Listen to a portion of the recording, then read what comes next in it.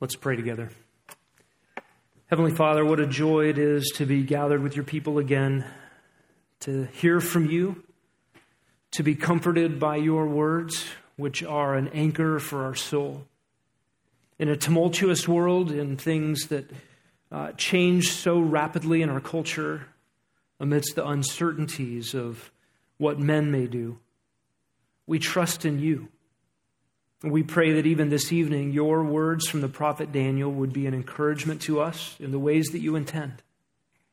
We pray that your word would be an anchor to how we think about our world around us, how we think about your sovereign hand over all things. And I pray that this text would cause us to cry out, your kingdom come. And we pray it in Jesus' name. Amen. I'll turn your attention this evening to Daniel chapter 11. So open your Bibles and turn there with me if you will. Daniel chapter 11 is the beginning of the vision, the last vision of the book of Daniel. And this vision had an extended front porch, which was Daniel chapter 10. It was a long intro into the final vision of Daniel. And so we will look at the beginning of this vision in the first part of chapter 11. I want you to think about our world for just a moment. We are ginning up for another election cycle. The banners and posters are plastered all over our city. And you see the promises made on flimsy cardboard and stakes in the front yards of your neighbors and on every intersection of our town. We're witnessing once again the tumult of the decisions before us to decide who will rule, who will reign, or who will go to some building somewhere and make some decisions that may or may not affect our lives.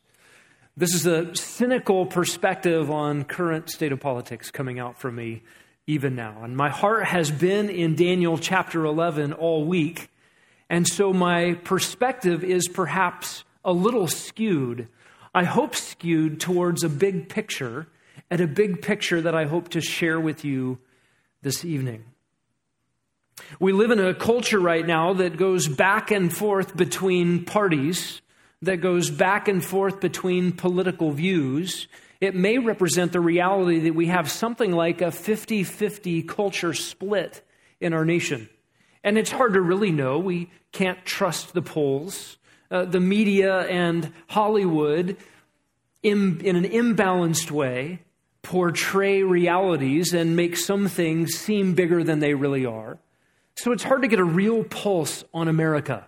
What does America truly believe? There certainly is not one pulse. It's hard to get a sense of even what the median is. And we've lived in this back and forth culture war.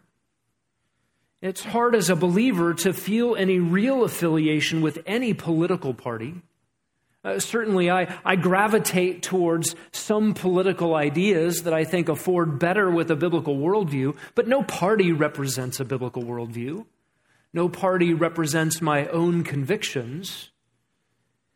And we live in an increasingly polarized society where there has been a flip-flop from one view to another, and the people sort of caught in the middle sway between the polar extremes of one thing and another. So we end up with a different kind of administration every election cycle. It's hard as a believer to navigate temporal circumstances with eternal priorities. I certainly want the best, most comfortable, most free world that I can live in now. I love the liberties that our country has afforded, and I certainly appreciate those throughout our country's history who have bled for those very freedoms. We don't take any of those things lightly. And yet we realize that we are, in one sense, victims of the changing whims of politicians. We are victims of the changing winds of political climate. We are in the crosshairs of the ebbing and flowing of the tides of political change. We feel all those things acutely. And yet, in the big scheme of things, living in America in the 18th, 19th, 20th, and 21st centuries has probably been some of the most stable living possible in world history. We certainly have been privileged, and yet We feel in an era where truth has been flung to the ground and people are throwing their arms in the air wondering if there is such a thing as truth. When language breaks down and pronouns break down and we are beginning to feel the effects of postmodernism where we can't even communicate with one another. What will happen next? I don't know if you feel that tension. The tension to pull up a social media feed or a news feed or headlines. And if any of you still get newspapers delivered to your door, waiting for that thump and go open those pages and see what has happened overnight while I was sleeping. And it seems that things change so fast now in our time that we wonder, is there any ground on which to stand? I want us to look at Daniel chapter 11 this evening because we will be carried through the tumult of centuries of political upheaval. In fact, it's hard to keep the details straight in Daniel 11. It's hard just to read it and follow the storyline in Daniel 11 because empires rise and fall in the span of one verse and then two more verses. And then 6 successive Assyrian wars are fought in the span of 15 more verses. And we just feel this violent tug-of-war between empires, and we feel this ebb and flow and the unstable, uncertain ground of the changing times and political turmoil that is human history. So let's read Daniel chapter 11. We'll read verses 2 through 20. That's our section this evening, and then we'll walk through the details. Here is the vision given to Daniel, the last vision from the angel. And now I will tell you the truth. Behold, 3 more kings are going to arise in Persia. Then a 4th will gain far more riches than all of them. As soon as he becomes strong through his riches, he will arouse the whole empire against the realm of Greece. And a mighty king will arise, and he will rule with great authority and do as he pleases. But as soon as he has arisen, his kingdom will be broken up and parceled out toward the 4 points of the compass, though not to his own descendants, nor according to his authority which he wielded, for his sovereignty will be uprooted and given to others besides him. Then the king of the south will grow strong, along with one of his princes who will gain ascendancy over him and obtain dominion. His dominion will be great dominion indeed. After some years, they will form an alliance, and the daughter of the king of the south will come out to the king of the north to carry out a peaceful arrangement. But she will not retain her position of power, nor will he remain with his power, but she will be given up, along with those who brought her in and the one who sired her, as well as those who supported her in those times. But one of her family line will arise in his place, and he will come against their army and enter the fortress of the king of the north, and he will deal with them and display great strength. Also their gods with their metal images and their precious vessels of silver and gold, he will take into captivity to Egypt. And he on his part will refrain from attacking the king of the north for some years. Then the latter will enter the realm of the king of the south, but will return to his own land.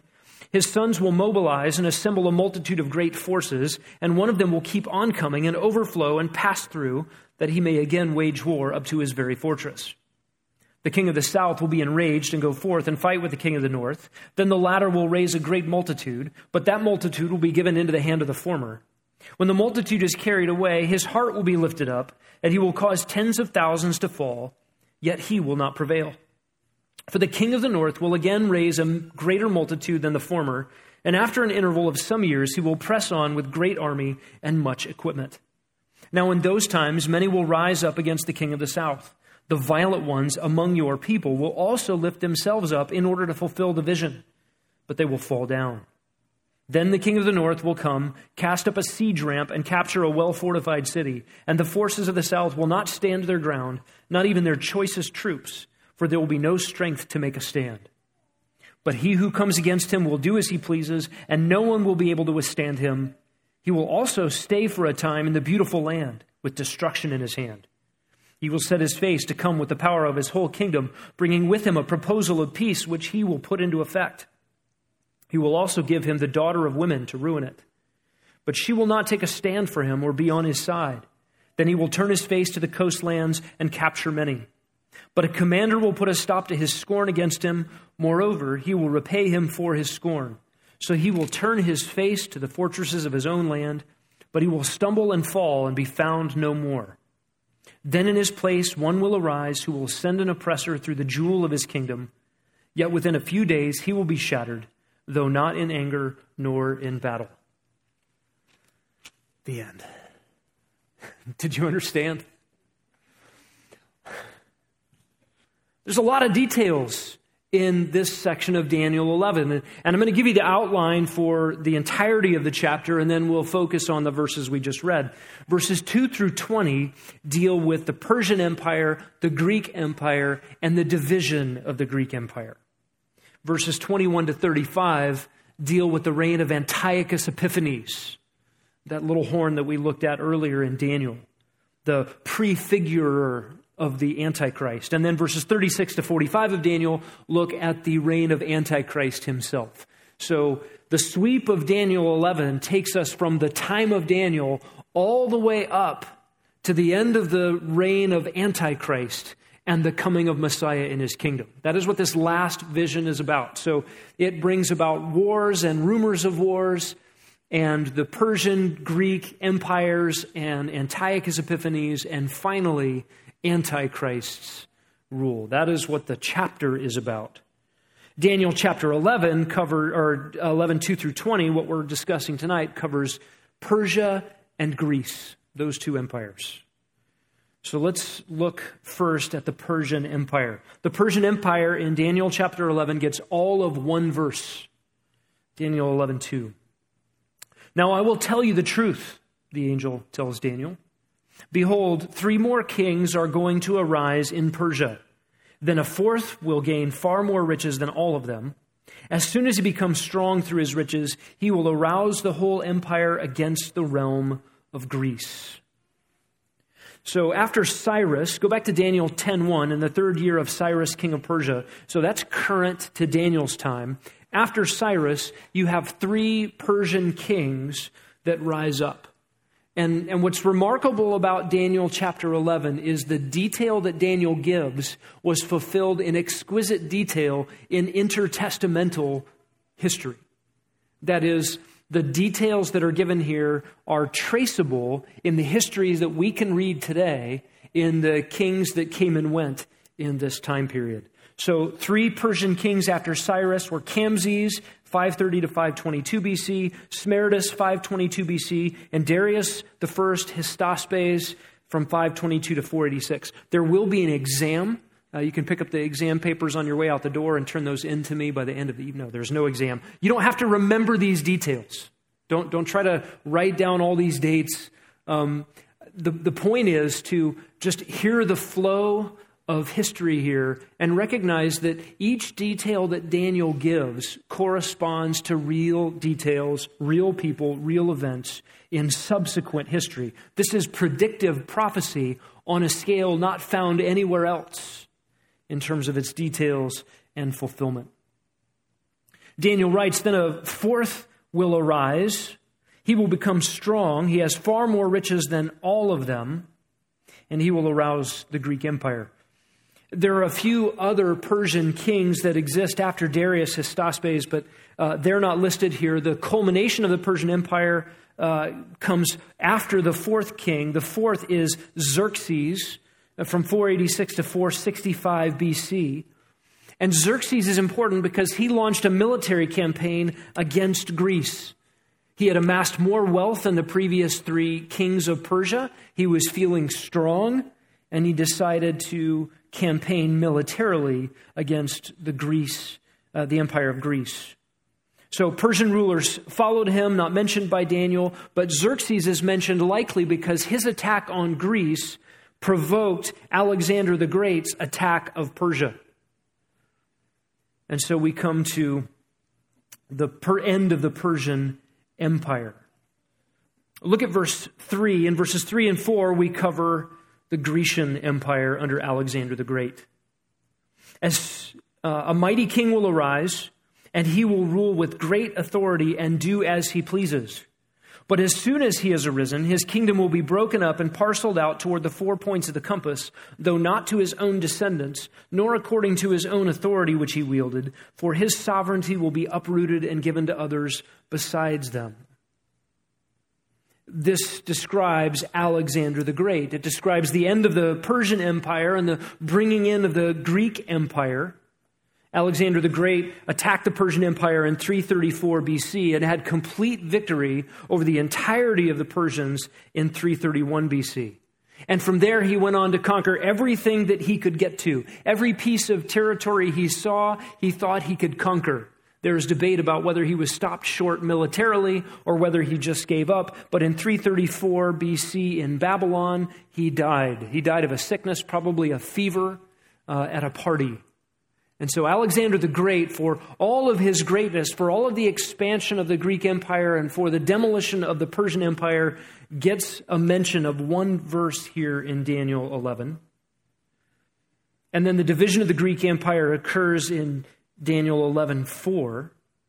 As soon as he has arisen, the text says, his kingdom will be broken up and parceled out toward the 4 points of the compass. This is the division of the Greek Empire after Alexander's death amongst his 4 generals. And Daniel has already told us about this in Daniel chapter 7 and Daniel chapter 8. It's interesting that Alexander the Great's 2 sons were murdered, and so he had no descendants to rule. This is exactly what Daniel says in Daniel 11:4. Though not to his own descendants, the empire was divided up to the 4 points of the compass. Those 4 points represent 4 commanders, 4 generals of his army: Cassander, Lysimachus, Seleucus, and Ptolemy. And Daniel's prophecy from the rest of this time forward in Daniel 11 will focus on 2 of those generals that became 2 of the divisions of the Greek Empire. And so the rest of our time this evening will be spent on this divided Greek Empire and the wars between North and South. So there's a map on the screen, which is the next slide. And you can see there the yellow band. Those are the Seleucids. Those are the kings of the north. By the way, what we'll see in Daniel 11:5 through 20, there's not just one king of the north. It may look like that at face value. There is a king of the north, then another king of the north, and another king of the north. They're all referred to as the king of the north. Those are the rulers of the Seleucid Empire. So again, a segment of the Greeks. And you can see how much territory they took over. Modern day Iraq and Iran, parts of Afghanistan and Pakistan, all the way up into Turkey. And then the other empire that we'll be looking at is the Ptolemies. That's the green segment of the map there. That is the Roman general Ptolemy who conquered and ruled over the area of Egypt. And there are times where his empire went into the Mediterranean Sea. And so the yellow and the green are just going to be fighting for the rest of this time that we're looking at. So this is an imbalanced outline. Point 1 was 1 verse. Point 2 was 2 verses. And the rest of our time this evening is verses 5 through 20, which spans the Syrian wars from 323 BC to 175 BC. And they span the totality of 6 separate wars between the north and the south. Times of peace in between. So let's just follow along Daniel's narrative here of the battles between the Seleucids. Again, that's the yellow. We'll call that the Syrian Empire. And the Ptolemies, who governed the Egyptian area. And notice where these 2 are. If you're familiar with your Middle Eastern geography, what country lies right in the crosshairs of these 2 empires, the yellow and the green? Israel. And that is why we're not looking at the conquests of 4 separate empires. We're only looking at 2, because what is critical in this text is the way the changing tides of geopolitics affects God's people in the promised land. That becomes the focus for the rest of Daniel. That is why we'll focus on Antiochus Epiphanes later in the chapter, and then the Antichrist later in the chapter, and then the end of time related to the land in Daniel chapter 12. So these north and south wars are important because as they fight each other, they keep crossing the land of Israel and having significant impact on the economics and the welfare and the peace of God's people in the land. This is going to be significant takeaway for the people of Israel as they're leaving Babylonian captivity without national spiritual conversion and going back to the land. What can they expect? So here we go. Verse 5. Then the king of the south will grow strong, along with one of his princes who will gain ascendancy over him and obtain dominion. His domain will be a great dominion indeed. This king of the south is Ptolemy the First. Ptolemy the First Soter. He reigned 323 to 285 BC. And so he is the first Ptolemy. It's what the Ptolemaic Empire, the Ptolemaic reign over the area of Egypt or the southern area of this former Grecian Empire. They all get called the Ptolemies after this. He is Ptolemy the First. One of his princes in verse 5 is a man named Seleucus the First Nicator. And he is significant because he did not perform particularly well in some of his responsibilities. And then there was a feud between him and Ptolemy. And eventually Seleucus broke out on his own and became the head of the Seleucid dynasty. And you can see there the yellow is much bigger than the green. And so as Daniel describes this along with one of his princes, that's Seleucus, who gained ascendancy over him and obtained dominion. And notice the last phrase of verse 5, his dominion will be a great dominion indeed. And you can see that on the map. Yellow is bigger than green. And so that is the Seleucid Empire from Seleucus the First Nicator. All right, look at verse 6 of Daniel 11. After some years, they will form an alliance, and the daughter of the king of the south will come to the king of the north to carry out a peaceful arrangement. But she will not retain her position of power, nor will he remain with his power, but she will be given up along with those who brought her in, and the one who sired her, that could be translated, and her child, as well as those who supported her in those times. So Ptolemy II, Philadelphus, is the successor to Ptolemy I, and Antiochus II is successor to Seleucus I. So now you've got Ptolemy in the south, Ptolemy II, and Antiochus II in the north, and they're fighting each other. And they come together and make a treaty in 250 BC. And Ptolemy's daughter, a gal by the name of Berenice, Ptolemy set her to marry Antiochus II, the king of the north. So in the hopes of this treaty being cemented by a marriage, maybe we won't fight against each other. But Ptolemy's design was that if his daughter is married to Antiochus II, then her son would become heir to the Seleucid Empire, and then the Ptolemies could rule all of it. So there's these schemes and chicanery going on behind the scenes, and under the banner of a treaty of peace with an intermarriage to secure the peace, there is really this subterfuge and this desire to take over the whole. The problem with all of this scheming is that Antiochus II was already married, and he was married to a very powerful woman named Laodice. Eventually, Antiochus divorced Berenice. He dismissed Laodice, his first wife, in order to marry Berenice, in order to secure this treaty and have peace between the empires. But then eventually he went back on that deal, got rid of his second wife, Berenice, and remarried Laodice. So Laodice was reinstated as Antiochus' wife, and she turned around and murdered him. She also murdered Berenice, and she murdered their child. Verse 7. But one of her family line, Nasby says one of her descendants, but literally the Hebrew reads, one of the roots of her family tree will arise in his place, and he will come against their army and enter the fortress of the king of the north, and he will deal with them and display great strength. This is Ptolemy III, Euergetes. And he ruled over the Ptolemies, again, that southern dominion from 246 to 221. He ruled in the place of his father, Ptolemy II. And he wanted to retaliate for his sister's murder.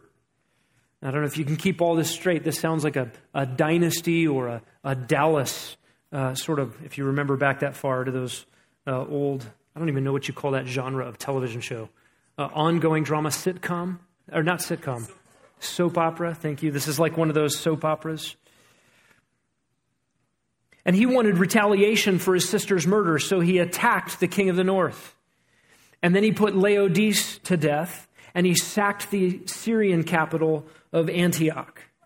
This is what he describes, the angel describes to Daniel in verse 7, one from the family line. So that is the brother making amends for his sister's murder.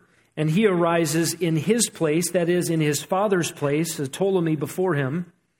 And this one coming in her line, Ptolemy III, comes against their army, that is, the northern army, enters the fortress of the king of the north, and deals with them and displays great strength. That is exactly what happened. He made it all the way to Antioch, the Syrian capital, and laid siege to it. In verse 8, Daniel records for us, also their gods with their metal images and their precious vessels of silver and gold, he will take into captivity to Egypt, and he on his part will refrain from attacking the king of the north for some years. So Ptolemy III stole the gods of the Syrians and took them with him to Egypt. He also, while he was there, took some of the Egyptian relics and took them back to Egypt. And so he was hailed in Egypt as a benefactor. So here this foreigner is bringing back the Egyptian goods back to the Egyptians from Assyria that had stolen them in the first place and took them back to Egypt. So he's hailed as a hero in Egypt. He sacked the capital of the Assyrian Empire, and he is winning. Verse 9, Daniel records, then the latter will enter the realm of the king of the south, but will return to his own land. So the latter here refers to the king of the north. This is Seleucus II. He is the son of Laodice, and he is king of the north. He made a brief excursion into Ptolemy's territory, but then he went back home. This is exactly what history bears out. Daniel records in verse 10, his sons will mobilize and assemble a multitude of great forces, but one of them will keep on coming and will overflow and pass through, that he may again wage war up to his very fortress. Seleucus III reigned from 226 to 223, and he was murdered. And then Antiochus III, his brother, so now Antiochus, the brother of Seleucus, is reigning over the Seleucid Empire, waged war against the Ptolemies. He had some success, overflowed and passed through, as Daniel said. And then in verse 11, we have the next update. The king of the south will be enraged and will go forth and fight with the king of the north. Then the latter will raise a great multitude, but that multitude will be given into the hand of the former. This is exactly what happened when Ptolemy IV counterattacked, and he took 70,000 infantry, 5,000 cavalry, and 73 elephants. And he matched up with Antiochus in the north, Antiochus III's 62,000 infantry, 6,000 cavalry, and 102 elephants. And Ptolemy won at the Battle of Raphia. And Raphia is in the land of Israel. In 217 BC, this battle was fought on Israeli territory, and Israel was in the crossfire of this north and south war. Notice verse 12, when the multitude is carried away, his heart will be lifted up, and he will cause tens of thousands to fall, yet he will not prevail. This is about Ptolemy IV. Again, the ruler of the southern realm. In his counterattack, in his defeating of another army, he was proud. And while he destroyed thousands, it was said that he destroyed tens of thousands by history. But the Ptolemies could never have dominance. They weren't totally victorious in terms of taking over territory. We come to Daniel 11:13. The king of the north will again raise a greater multitude than the former, and after an interval of some years, he will press on with a great army and much equipment. This is the shift to final Seleucid control of the region. 15 years after the Battle of Raphia, in 202 BC, Antiochus III invaded with a large army when Ptolemy IV died, and the Ptolemaic dynasty was being governed by the 5-year-old son, Ptolemy V. This is what Daniel records in verse 13. And verse 13 marks the shift to Seleucid rule over the region of Israel. In verse 14, we read this, in those times, many will rise up against the king of the south, the violent ones among your people. They will also lift themselves up in order to fulfill the vision, but they will fall down. Verse 14 describes Israelites who sided with Antiochus III against the Ptolemies. They are called here literally sons of the violent ones. These are Jews who aided Antiochus III, and they went against the Egyptians. Interestingly, the Egyptian general Scopas was said by history to put down the Jewish uprising. So even though the Egyptians lost the war, the Egyptians had time to punish the Jews who had gone against them in siding with Antiochus. Verse 15 reads this: "The king of the north will come, cast up a siege ramp, and capture a well-fortified city, and the forces of the south will not stand their ground, not even their choicest troops, for there will be no strength to make a stand." This is where Antiochus III battled and defeated Scopas. Scopas, the Egyptian general, retreated all the way to Sidon, holed up in the fort at Sidon. They built siege ramps there until he surrendered in 198 BC, exactly as God had told Daniel. In verse 16, we read this in Daniel 11. "Now he who comes against him will do as he pleases. No one will be able to withstand him. He will also stay for a time in the beautiful land with destruction in his hand." This is Antiochus, again, the king of the north, the Seleucids, and he is in permanent control of the land of Israel. And the land of Israel here in this verse is called the beautiful land. It is called the beautiful land also in Daniel 8, verse 9, and in Ezekiel 20, verse 6. And Israel is now a permanent possession of the Syrian Empire. Antiochus entered Jerusalem, and he punished the pro-Egyptian Jews, and by most of the people in Jerusalem, he was welcomed as a benefactor. They thought, we've been under the Ptolemaic rule and we didn't like it. Maybe a new empire will give us a new chance and more freedoms. That was a short-lived hope. Antiochus III forced the Ptolemies to terms of peace. This is what happens in Daniel 11:17. Look down there. "He will set his face to come with the power of his whole kingdom, bringing with him a proposal of peace, which he will put into effect, and he will also give him the daughter of women to ruin it. But she will not take a stand for him or be on his side." Antiochus III forced the Ptolemies to terms of peace. He had them cornered, he had them beaten, and he gave to the Ptolemies his daughter Cleopatra as wife. So Ptolemy V was to marry Cleopatra. This is not the Cleopatra of Julius Caesar's day. That would be the 1st century BC. This is Cleopatra I. And the design of the Seleucids was to have Cleopatra marry into the Ptolemies. So this is a reverse of the earlier play to marry in and eventually take over. And this one was foiled because Cleopatra actually loved her Egyptian husband and supported the Ptolemies in total. And verse 18 says, "Then he will turn his face to the coastlands and capture many. But a commander will put a stop to his scorn against him. Moreover, he will repay him for his scorn." So Antiochus III, according to Daniel 11:18, after defeating the Egyptians, after defeating the Ptolemies, he was ambitious to take land to the north. So he was seeking out land in the Mediterranean Sea area, what Daniel here calls the coastlands. And he had some successes. The problem with his successes reaching into the Mediterranean area was that he was coming up against the emerging New World Empire. It wasn't an empire yet, didn't have surpassing power, but Rome was there. And the Romans, along with allies from Greek allies from the land of Greece, defeated Antiochus III. This was a surprising victory.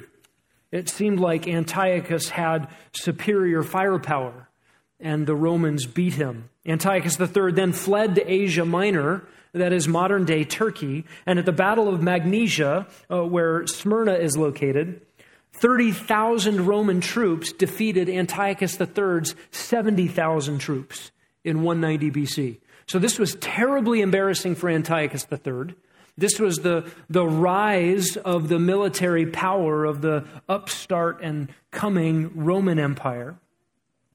In 188 BC, the Romans forced Antiochus III to sign the Treaty of Apamea, where he would surrender territory, surrender much of his military and his equipment, give up 20 hostages, and pay ongoing annual tribute money to Rome, which he could not afford. Of those 20 hostages, one of them was his son, Antiochus IV. We've already met this character. This is Antiochus Epiphanes. This is the guy who, up until that point, would have been the cruelest despot and the one to treat Israel the worst. He is a precursor to the Antichrist. We'll find out more about him next week, Lord willing. So one of the hostages of Antiochus III's loss to the Romans was his son Antiochus IV. That will come back to us.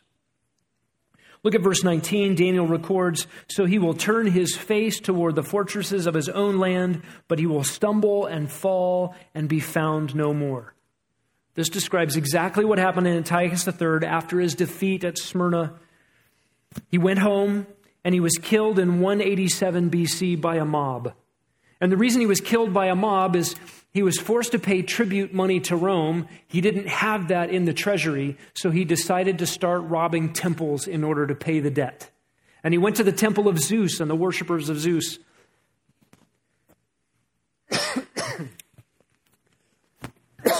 Excuse me.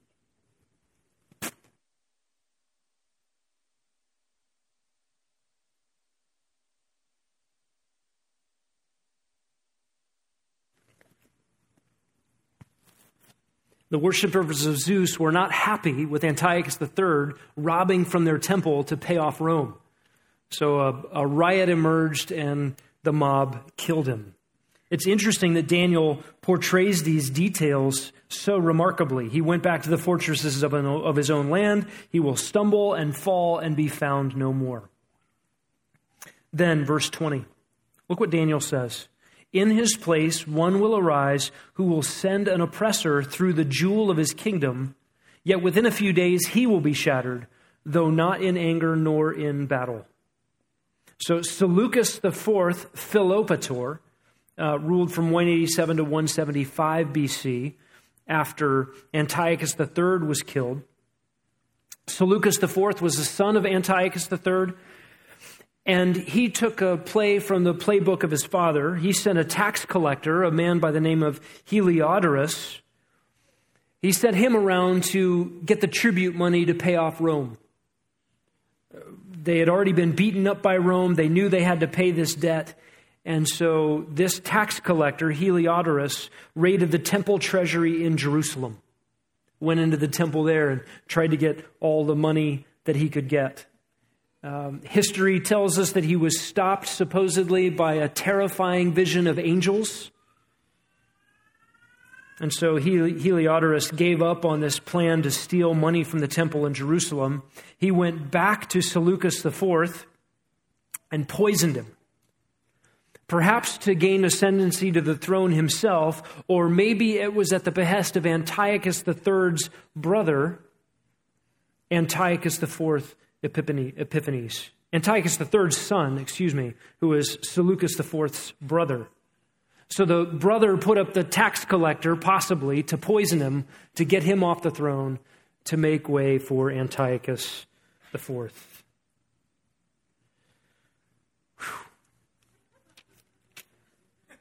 What do we have here in Daniel chapter 11? From Daniel's perspective, and from the vantage point of the Babylonian captives, we have future literal history written. From our vantage point, what do we see? The details of Daniel's future literal history written, unfolding in exquisite detail in our own history books.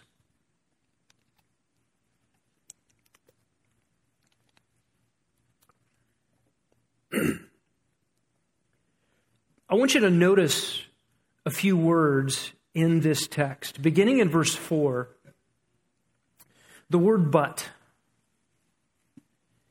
And we're going to see this word again in verse 6, and verse 9, in verse 11, in verse 12, in verse 14, in verse 17, in verse 18, in verse 19, and verse 20. Either the word "but" or the word "yet."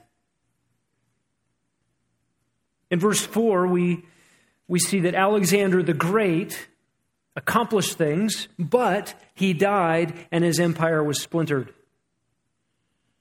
Verse 6, there's an alliance formed, there's a peaceful arrangement, there's a marriage, but she will not retain power. In verse 9, the latter will enter the realm of the king of the south, but he will return to his own land. That is Seleucus II going back home. In verse 11, we have but again. Antiochus III's multitudes are given to Ptolemy IV. In verse 12, yet Ptolemy IV will not prevail. In verse 14, but the Jews who sided with Antiochus III against the Ptolemies and the Egyptians will fall down. Verse 17, but Antiochus III's daughter Cleopatra loved her Egyptian husband instead of the Syrians, and so she defected from the empire of her father.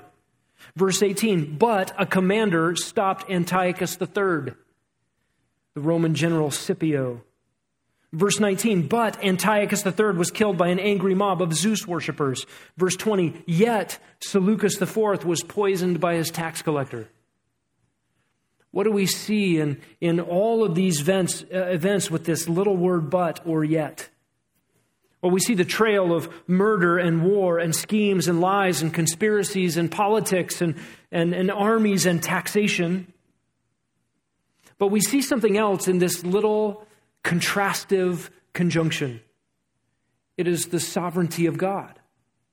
All of these plans, all of these schemes, all of these conspiracies, all of these murders and marriages and treaties, all the building up of armies, all the invasion of foreign lands, all the usurpation and all the taxation, doesn't ever seem to work out. Doesn't ever seem to last. You think, what good comes of any of these efforts after a single generation? Even in the lifetimes of those who conspired and came up with all of these plans, it's like the wagon wheels are falling off of the Egyptian armies, and the chariot wheels are going haywire as they're pursuing the Jews through the dry land and the Red Sea. The same thing is happening here. The sovereign God of history is necessarily frustrating the plans of all geopolitics. Look, and some schemes, some conspiracies, some bad governments last longer than others. But we see in this train of disastrous geopolitical events, things fall apart. Things fall apart. Who's really in charge? Well, the whims of dictators go back and forth, and the ebb and flow and the tide of politics. But God is sovereign over all of these things. This harkens back to the very purpose and the theme of the book of Daniel, to ensure us that God is in charge, that the one true and living God is not just a merely regional deity of the Israelites, but is the one true God overall, and history is truly His story. He is writing it. To prove that He is in charge of it, He tells exactly what will happen with history in successive centuries, in the ebb and flow of empires surrounding His people, Israel.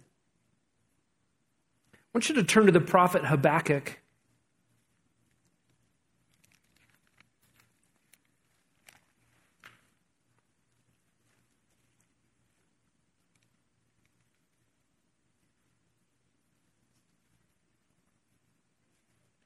In Habakkuk 2:13,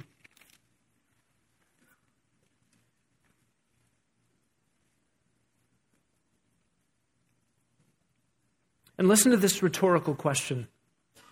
Is it not indeed from Yahweh of hosts that peoples toil for fire and nations grow weary for nothing? That is a remarkably poignant rhetorical question. It assumes the fact that it asks, see, nations toil for nothing. Isn't that from the Lord? Isn't that from Yahweh? That is exactly what Daniel 11 portrays.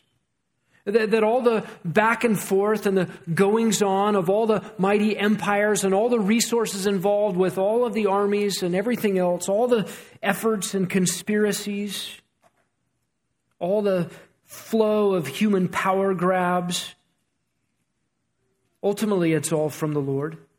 He's in charge of all of it. There is a message here to the Jews in Babylonian captivity, leaving Babylon now and heading back to Israel. What is that message? First of all, your hearts are not ready for Messiah's reign. He's not coming yet. If the expectation was that you would go back to the land and experience the blessings of Deuteronomy 28, and you would have material blessing and peace and prosperity and the presence of the Lord, and you would indeed be His people, and He would be your God, and He would fulfill all your desires, and He would protect you from all enemies, that time is not yet. What is Israel going back to face? They're going back to build a ramshackle temple that pales in comparison to the Solomonic temple. It will pale in comparison to the temple that Herod builds later on. They have enemies pressing them even as they go back to reconstruct the temple. They go back to live in the land, but they do not have sovereignty as a nation. They are under the thumb of one empire after another, from the Babylonians to the Medo-Persians to the Greeks and then to the Romans, and then significant dispersion after AD 70. The people of Israel are not ready spiritually. They are not ready nationally at the heart level to be blessed by God in all that He has promised for them in their land. So while the people are going back to Israel, it is not the restoration unto blessing that the Old Testament promises point to. Not yet. And yet it is a significant comfort for those who believe Yahweh and take His word at face value. That all the events of politics that are happening, look, you could open Daniel 11 and you could read and you go, oh, I just read this in the newspaper today. That's exactly what God said would happen. This is really a remarkable period of time in the intertestamental history where you could see the current events happening and unfolding and correlate them to what God had promised. We don't do that today, although there is coming a time where you can open the prophecies, specific details of prophecy related to the Great Tribulation and see, oh yes, this is happening now. Some generation will see that. That's not where we're at yet in world history. But the people of Israel could see that in their own time, from the pages of Daniel 11 to the front page of their own newspapers, if they were to have such a thing. And what comfort should they take from this? That God is in charge. That they ought not rise up against Antiochus or the Ptolemies as if the Ptolemies or Antiochus could help them with, is the Seleucid Empire my hope? No. The Ptolemaic Empire is my hope. Oh, now they're dominating us. Okay, we want the Seleucids. Now they're dominating us. No, we want the Ptolemies. Now they're dominating us again. And every time they fight each other, we're in the crosshairs. We get run over by every successive Syrian war 6 times over. The last of which culminates in Antiochus IV, Antiochus Epiphanes, who paints the worst period of Israel's history up to that point. So their hope can't be in these governments, the next election cycle, the next empire, the outcome of the next Syrian war. Their comfort would have to be in something transcendent.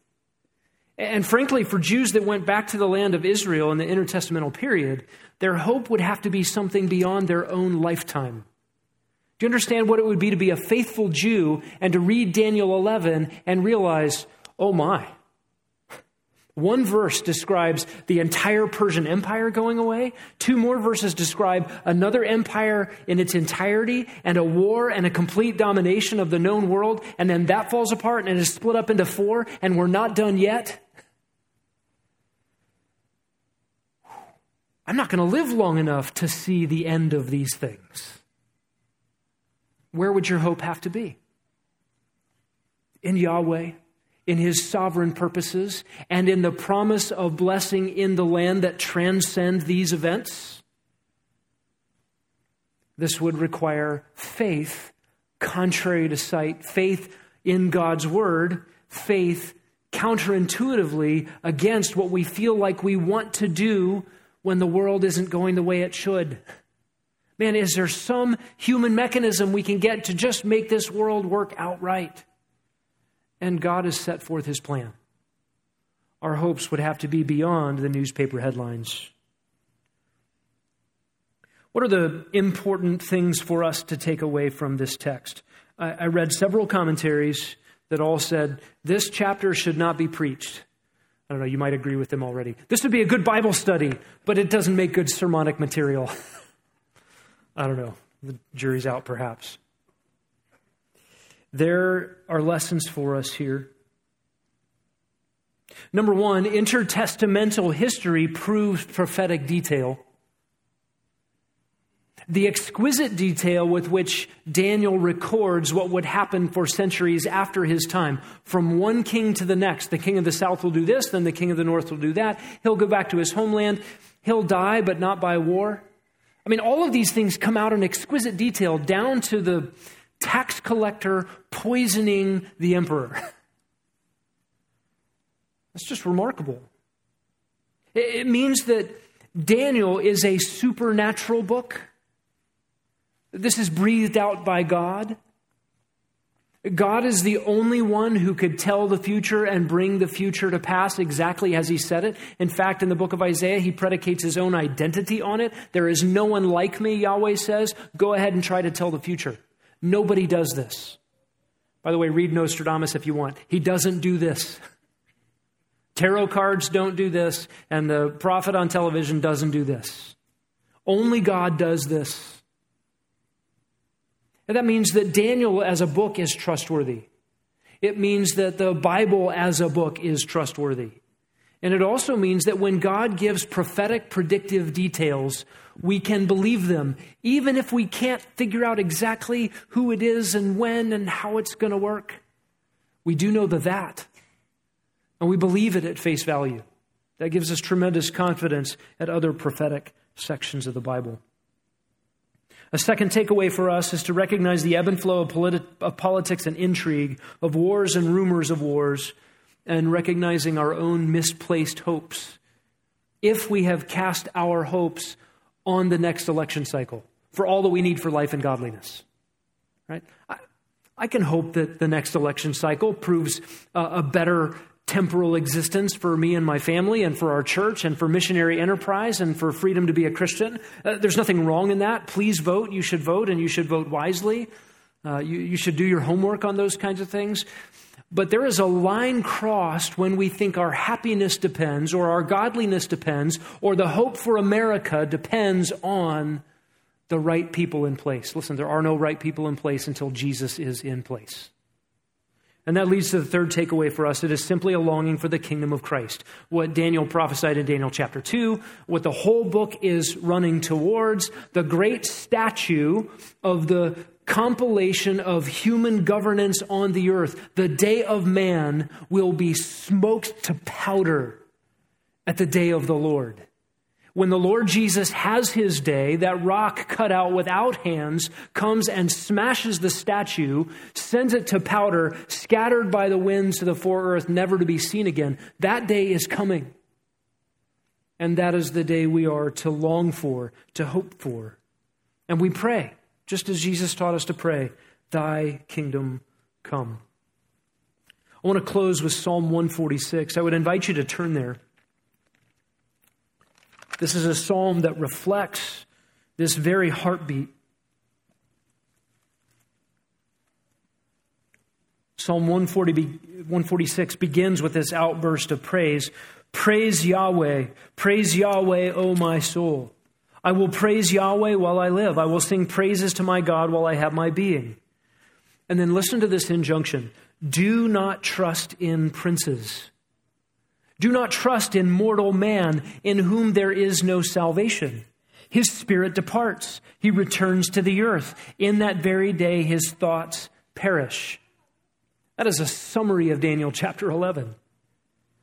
How blessed is he whose help is the God of Jacob, whose hope is in Yahweh, whose God, who made heaven and earth, the sea and all that is in them, who keeps faith forever, who executes justice for the oppressed, who gives food to the hungry. Yahweh sets the prisoners free. Yahweh opens the eyes of the blind. Yahweh raises up those who are bowed down. Yahweh loves the righteous. Yahweh protects the strangers. He supports the fatherless and the widow. He thwarts the way of the wicked. Yahweh will reign forever. Your God, O Zion, to all generations. Praise Yah. Think about all those things that God does. The God who made the heavens and the earth. How he cares for people.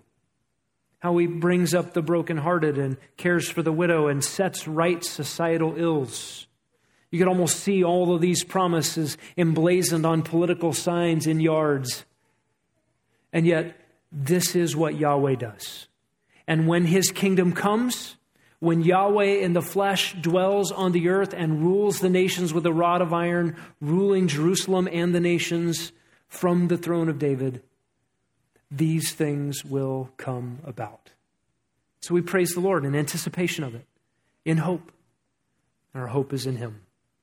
Let's pray. Father, thank you for this chapter. Thank you for the unfolding of future history from the time it was written. Thank you for the benefits of being able to look back on it through our own history books and seeing the exquisite details with which these things were fulfilled. We pray that we would go with confidence once again in your word, and our confidence would lead us to hope in you, that we would trust not in princes, in mortal men, in whom there is no salvation. Their thoughts perish with them. All the schemes, all the machinations, all the plans, all the promises, all the threats, they all go to the grave with each successive generation of finite, feeble humans. But you reign. You rule sovereignly over all the events of human history now, and you will reign manifestly on the earth when you return. We long for that day. Come, Lord Jesus. Amen. You are dismissed.